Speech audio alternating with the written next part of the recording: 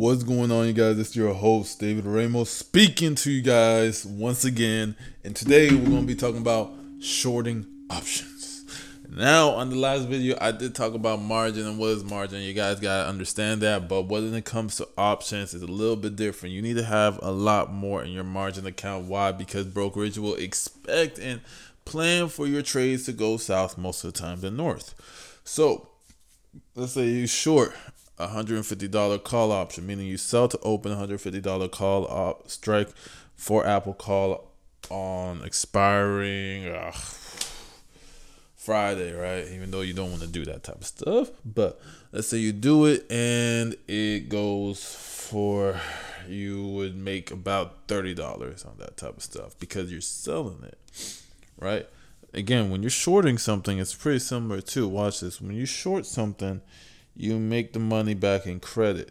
So it's not that you pay $65 and then you pay.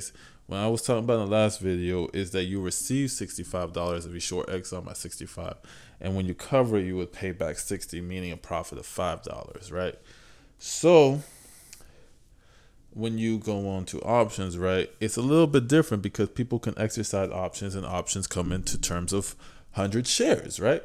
So those 100 shares would come into place when we do things like you want to do a $150 call option, but you sell it, but it goes above $150 to $151. Now, there's always two sides in the trade. So that person, if they exercise the contract, $150, they'll get 100 shares of Apple for $150, but it's trading at $151. The stock markets, they don't have the contract. This is the cool thing.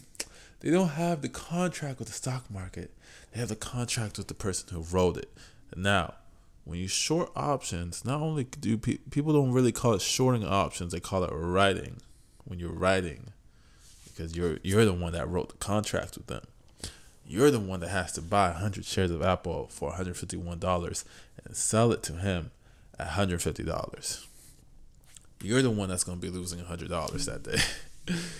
And if it's under 52, you're buying it at 152. You're buying 100 shares and you're selling it at $150, meaning that you're losing $200 that day.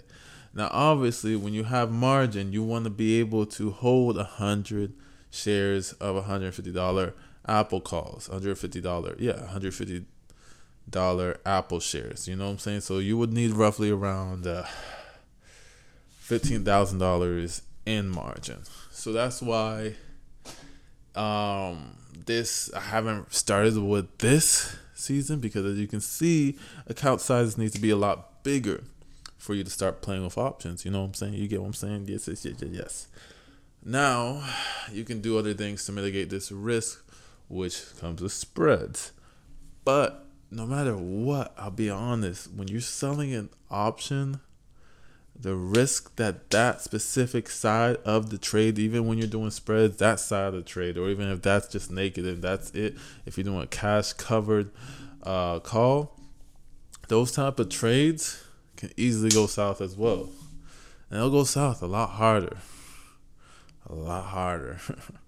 So it's good to mitigate the risk as much as you can, really. It's the best way for you to make consistent profits.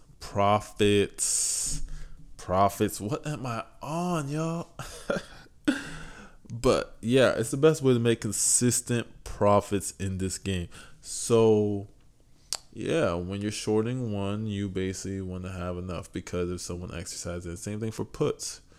All right, so let's say you short a put, right? You sell a put option for Apple 135 put, right? Expiring this Friday. It goes under 135. So now what you need to do is you would need to have, I believe you would need to buy.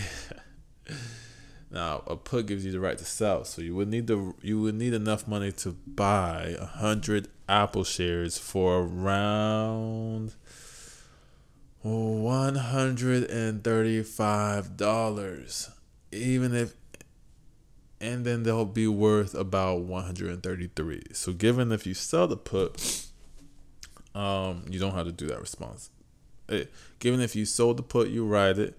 Given if you sold the shares at the price they were at, Apple 133, you will make a loss of about $200, right?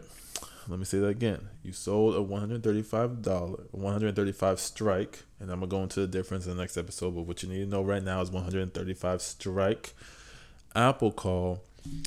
You sold one of those for this week expiration. Doesn't matter when they exercise it, and you're the one screwed.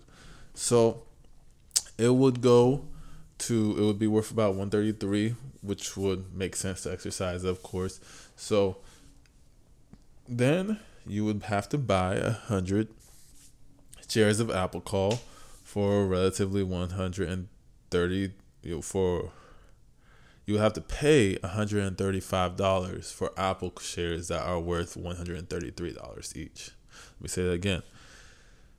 If someone exercises the put, then you would be paying $135 per Apple share, meaning $13,500 for Apple shares that are only worth $13,300, meaning you would be losing about $200 in value and worth that day. As you can see, it's not really. We're going to talk about that. We're going to talk about why it's important to do this, but I just wanted to tell you the risk of shorting options. I love you guys. Thank you guys for listening to this video, and let's open up some spreads. I love you guys. Take care, and